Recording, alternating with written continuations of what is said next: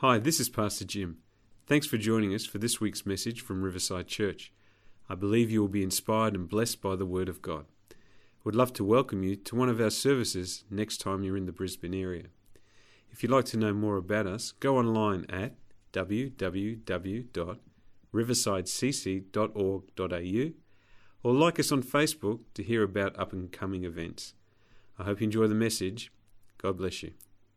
Okay, let's come to God's Word this morning. Let's pray. Father, we open our hearts to you. We thank you that Jesus is the Messiah, the Son of God. And Lord, above all things, we want to see Jesus. We want to know him in a different light and who he is, the challenges that he brings, the blessings that fall. Lord, let our hearts be open to you this morning in Jesus' name. And everyone said, Amen. Amen. Well, we are continuing with looking at the Gospel of John, which is an incredible gospel, and always keeping in our mind as we read the Gospel of John what the purpose of John is, and that's found in John chapter 20, verse 31, that says, "But these things are written so that you may continue to believe that Jesus is the Messiah, the Son of God, and that by believing in his name you will have power in your life." What a great promise that God gives us, that we continue to believe in him. Believing in him is a crucial element for us as Christians.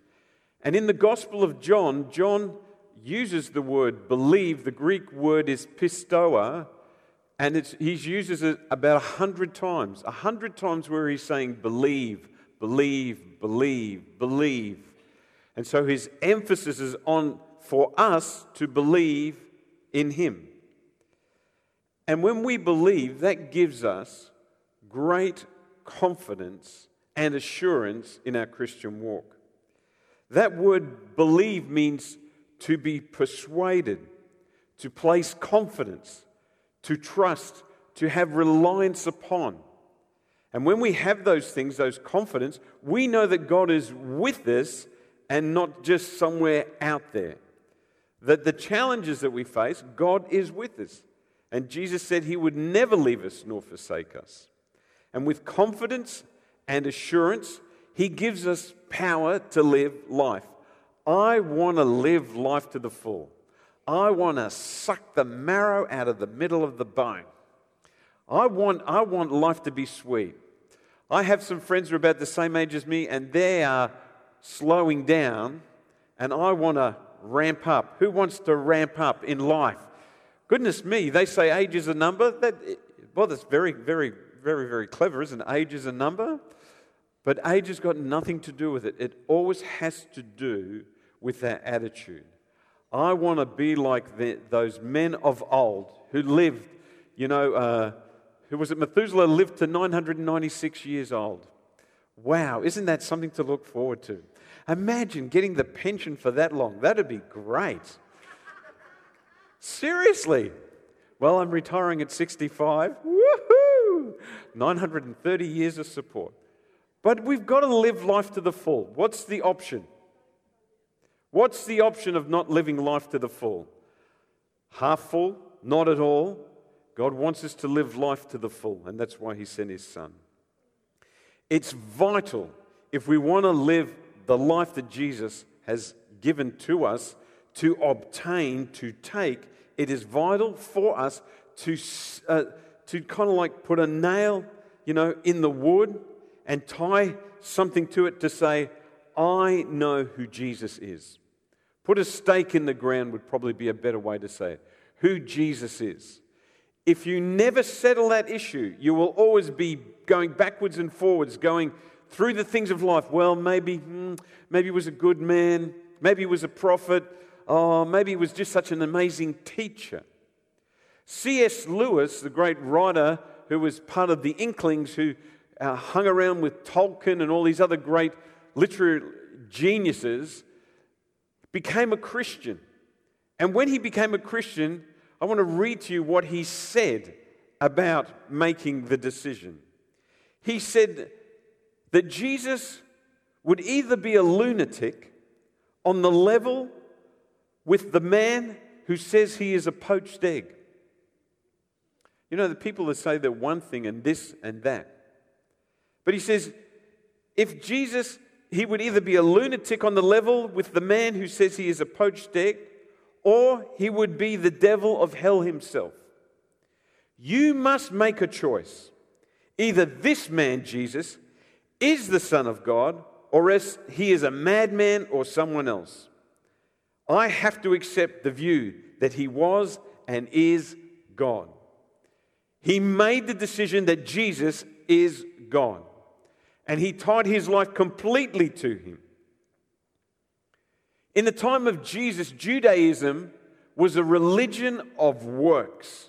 It was a system based on rituals, routines, being a good person, being moral, having those things that we could say, well, I'm good enough for God.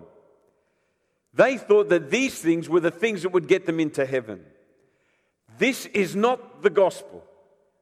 This is not what God has set up before the foundation of the world. God, in his wisdom, has set in place in which every person who can determine with their own mind and their heart can make a decision and have a conviction to believe. You either believe or you disbelieve. If there is that unbelief, religion will have you do good works. It will have you keeping rules and regulations, but it won't get you to heaven. Why would God make it so that you would just have to believe? Because it opens a way for everyone to come into his presence through the sacrifice of Jesus, by sending his Son to die for you. Because you will never know, because most religions, and I would say 99.9% of them, are based on either being moral or doing good things or suffering. And never really knowing whether you have been good enough, if you've suffered enough, if you've been moral enough. Because it's a spiral of always hoping that you can make it. If I just do one more good work. It is by grace that you are saved, through faith. It's of God's doing, not of your own doing. And that way, everyone has the opportunity to respond by faith. Everyone. Not one single person can be left out who can reason with their mind and believe with their heart and confess with their mouth, they will be saved. You do not have to do anything. You know, religion is always about doing, hoping and doing and doing and doing. But Christianity is about what has been done. And Jesus has done it all. When he said, it is finished, he fulfilled everything that was required for him concerning what was set out. Over 360 prophecies concerning when he came and what he would do. All recorded historically. Not a chance that he would miss anything out. It opens the way for everyone. And John is so passionate about you and I believing in him that he writes, believe in Jesus. Believe in Jesus. And he reflects on his experiences with Jesus. And once again, we come to another situation where he wants us to believe in Jesus. Don't put your faith in me. Don't put your faith in others completely. Put them in Jesus. Because I know, I can prophesy, one day I will let you down.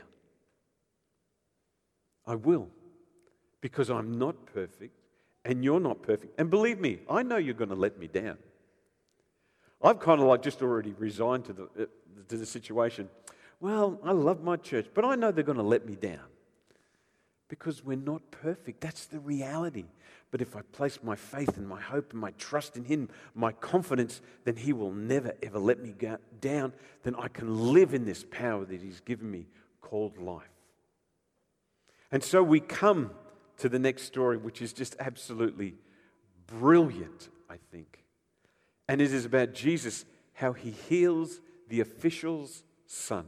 Sometimes he's called the royal person. So let's read it from Scripture. At the end of 2 days, That was 2 days with the Samaritans. He's preaching to the Samaritans, and many of them believed. And remember that the Samaritan says, we don't just believe what you have said to the woman, but we believe that he is the Son of God. At the end of the 2 days, Jesus went on to Galilee. He himself said, a prophet is not honored in his own hometown. Yet the Galileans welcomed him, for they had been in Jerusalem at the Passover, celebrating, and had seen everything that he had done. So Jesus' hometown was not found in Galilee. It was actually found in Bethlehem, in Judea. That's the area. So I've got another little map for you this morning, I hope you would like, just so that we can see what's been happening in the life of Jesus. So here is, basically it's about here where Jesus was in Sychar. And he travels up and he goes to Canaan there. He grew up in Nazareth and he's in Canaan. So he's kind of like moved on out. And he's moved into a new area, that area that he knows so well called Galilee. But that's not his hometown. Bethlehem is his hometown, his place of birth. And Jesus moves from Sychar, the event of the woman at the well, and we see that when he comes into this area, he is welcomed.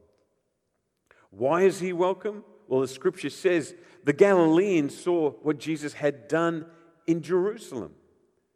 So we can assume that Jesus healed people and he taught people. And they're very excited and they welcome him into this area. So here's the next scripture that says, as he traveled through Galilee, he came to Canaan, where he had turned water into wine. And there was a government official in nearby Capernaum whose son was very sick. And when he had heard that Jesus had come to Judea, to Galilee, he went and begged Jesus to come to Capernaum to heal his son, who was about to die. And Jesus asked him, will you never believe in me unless you see miraculous signs and wonders? This is really important for us this morning. Jesus comes to Canaan. And think about this. He's just come from a great time with the Samaritans, those who are the outcasts, the people that no one wants to have anything to do with.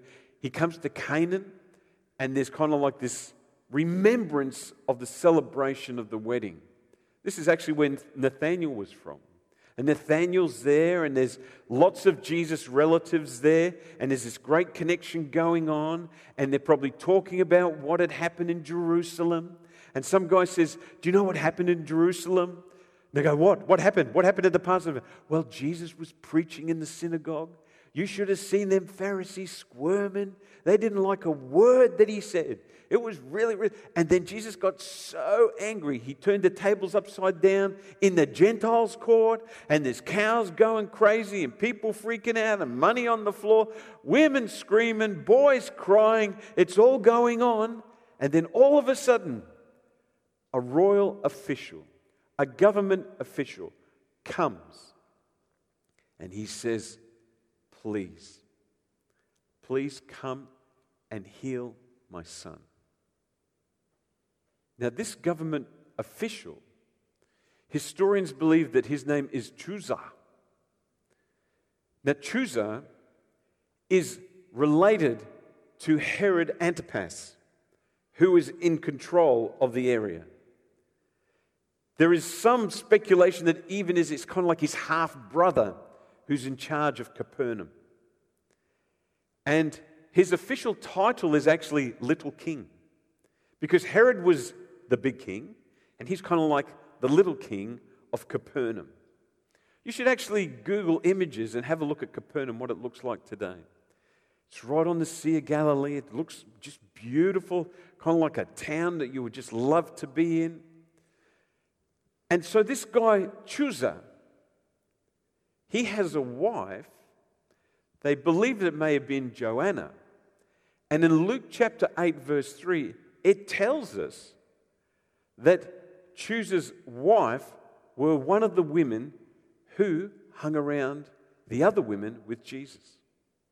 So there is this connection that's taken place.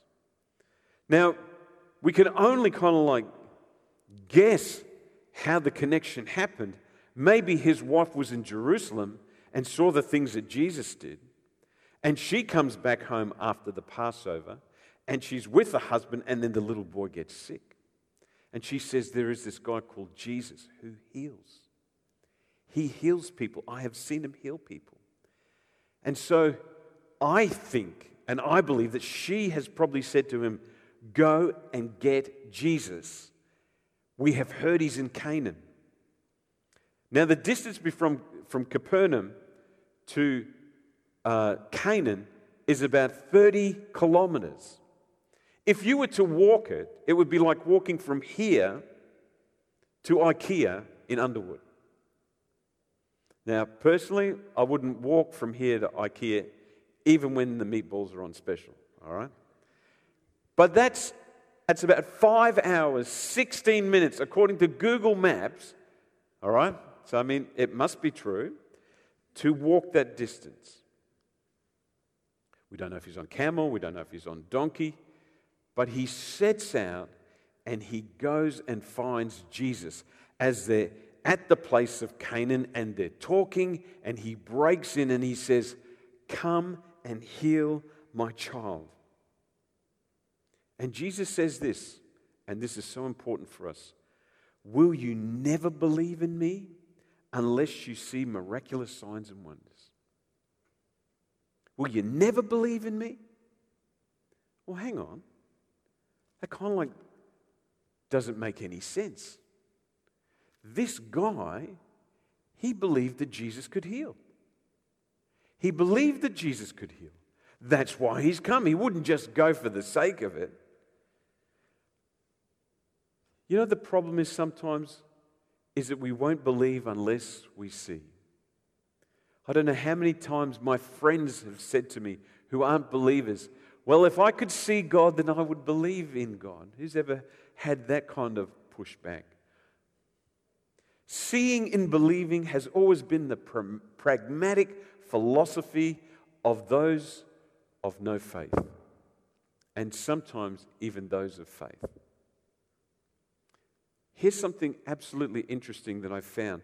When I was reading John chapter 20, because verse 31 is our key verse, in verse 25, just 6 verses before it, Thomas says this, after they tell him that Jesus has been risen from the dead. He says, I will not believe unless I can put my finger into the nail print of his hand, and unless I can put my hand into his side, I won't believe. And when you think about Thomas and the disciples, they had been with Jesus for 3 years, and they saw healing after healing, the deaf hearing, the blind seeing, the lame walking, those who were oppressed by the devil set free. There was the miracle of walking on water, calming the storm, feeding the thousands and thousands. And yet Thomas, who is with Jesus for 3 years, says, not believing unless I can see it. Let us be church, never those who have that confession, I won't believe unless I can see. Let our confession be, I will believe because I cannot see. I believe because I cannot see. And blessed are those who believe who have not seen. But this guy, he believes that Jesus can heal. Is that enough? Is that it? Well, Jesus can do this. Is this enough? No, it's not enough to believe that he can just do that. Faith in Jesus, as in the capacity, is not a faith where he can do something for you. If your faith is based on what Jesus will do for you rather than who He is, then your faith is shallow. Well, Jesus bless me. Jesus heal me. Jesus hug me. Jesus wipe away my tears. Jesus do this for me. That's not the faith that God wants you to have. And there's nothing wrong with praying those things. But if your faith is solely centered in on Jesus, do this for me, then you're missing out on something. It's not just having faith in what He can do, it's having faith in who He is. That's the higher level of faith. But you know, Jesus is so gracious and so kind. He's so amazing. He says, won't you believe in me unless I do these miraculous signs?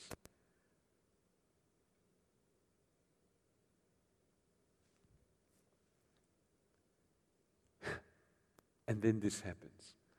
The official pleaded. A royal official attached to the king, himself a king of sorts. Lord, please come now. My little boy dies. And for us who have children, we know how painful a thought that is. And for those who have loved ones, a brother or a sister, and they're going through that pain of that separation, you know how painful that is. Lord, please come now before my little boy dies. And Jesus said, go back home. Your son will live. And look at this. And the man believed what Jesus said. He believed what Jesus said and started home. He believed the word of Jesus. He believed what he could do. Now he believes what Jesus said. Wow.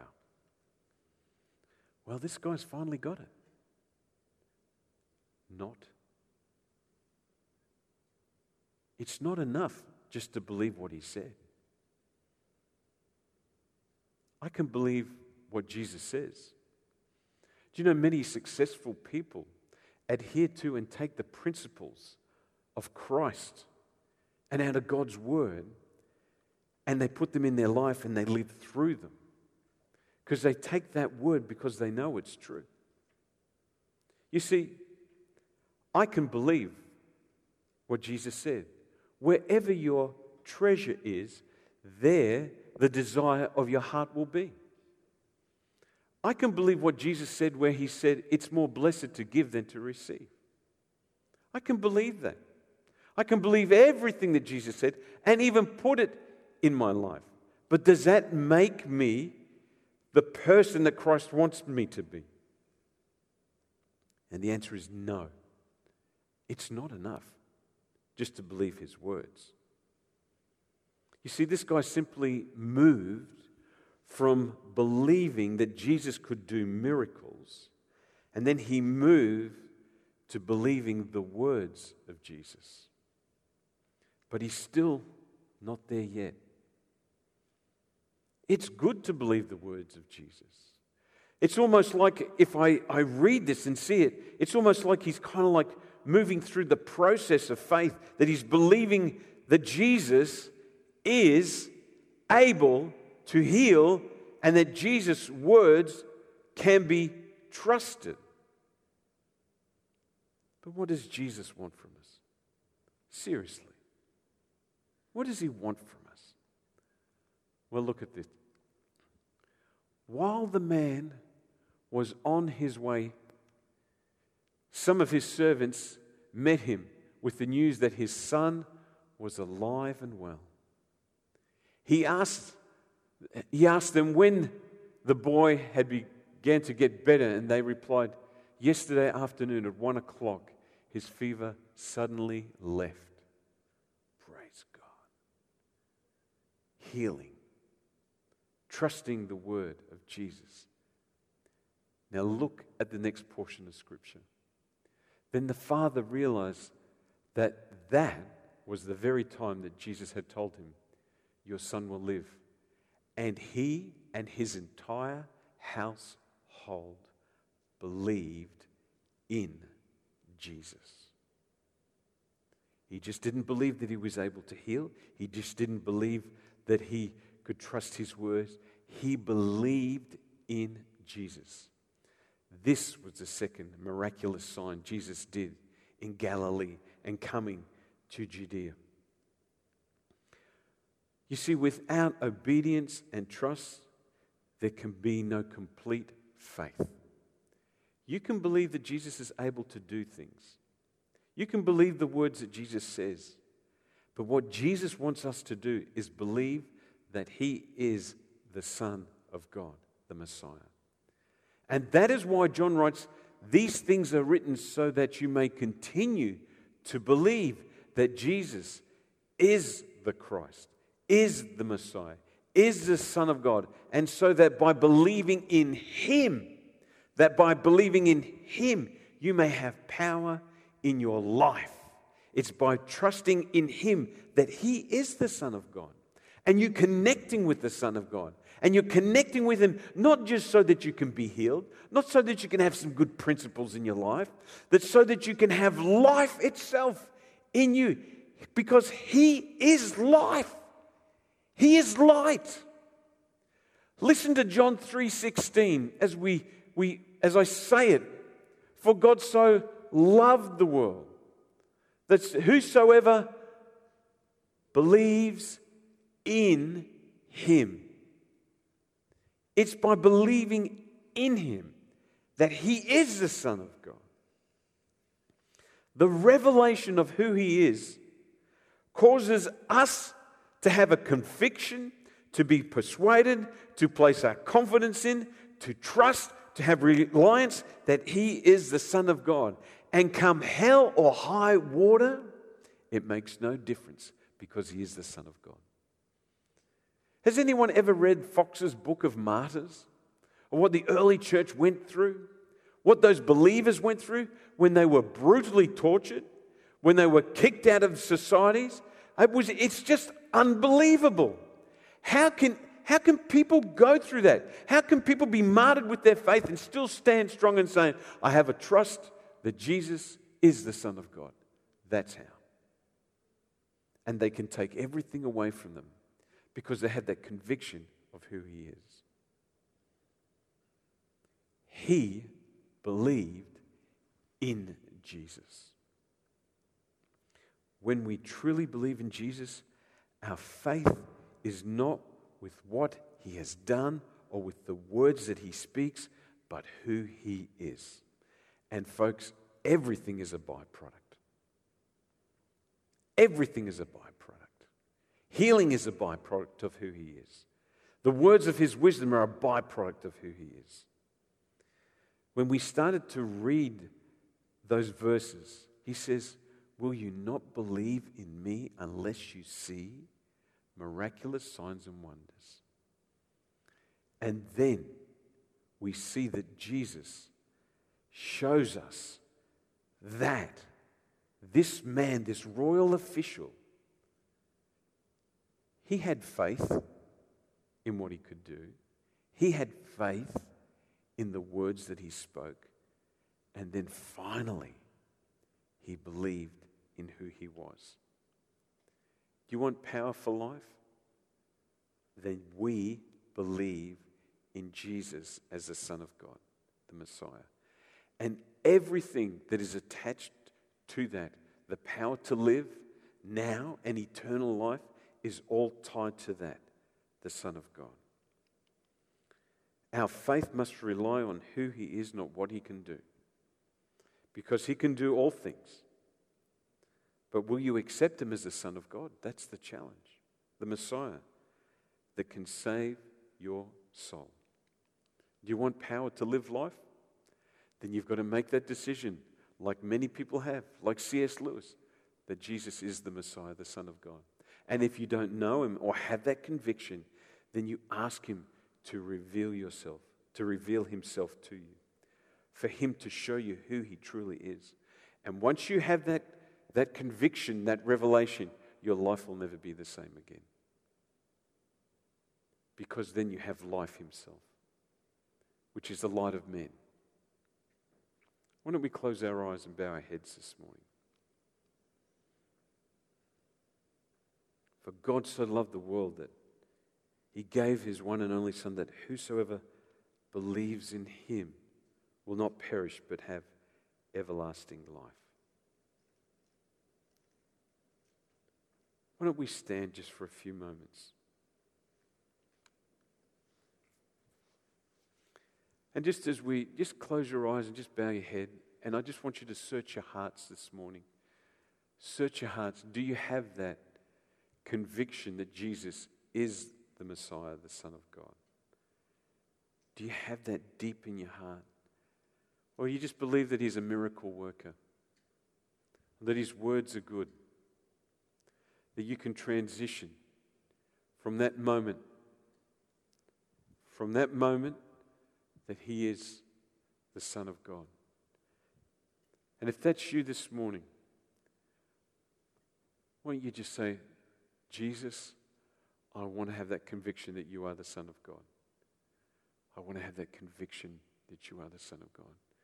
And I don't want anyone to raise their hand this morning.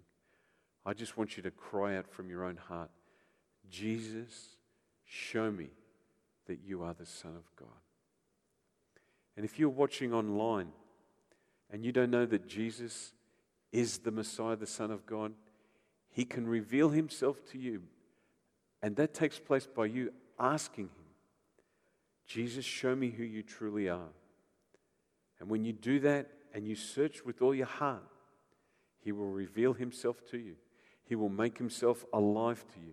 And you'll have a conviction where you'll be able to stand with anything that goes through life because He loves you and cares for you. He doesn't want you to do things to have salvation. He doesn't want you to kind of like be involved in rituals. He wants you to have faith in Him, that He loves you and cares for you. I'm going to pray right now. And as I'm praying, I want you to pray in response to that Jesus would reveal Himself to you. Father, this morning I pray that we would continually believe, continually have a revelation that Jesus is the Messiah, the Son of God. I pray for people here this morning, oh God, Lord, that You would show them who You are and show them that You are the Son of God, that You love them and care for them. Lord, that they would have a faith that is solely based in who You are, not what You can do or the words of wisdom that You speak. I pray for those online, oh God, that You would touch them. Lord, because Your Spirit can touch people exactly where they are right now. And they would cry out to You, oh God. Lord, that they would confess that Jesus is Lord. And I ask that in Your name. Amen. Amen.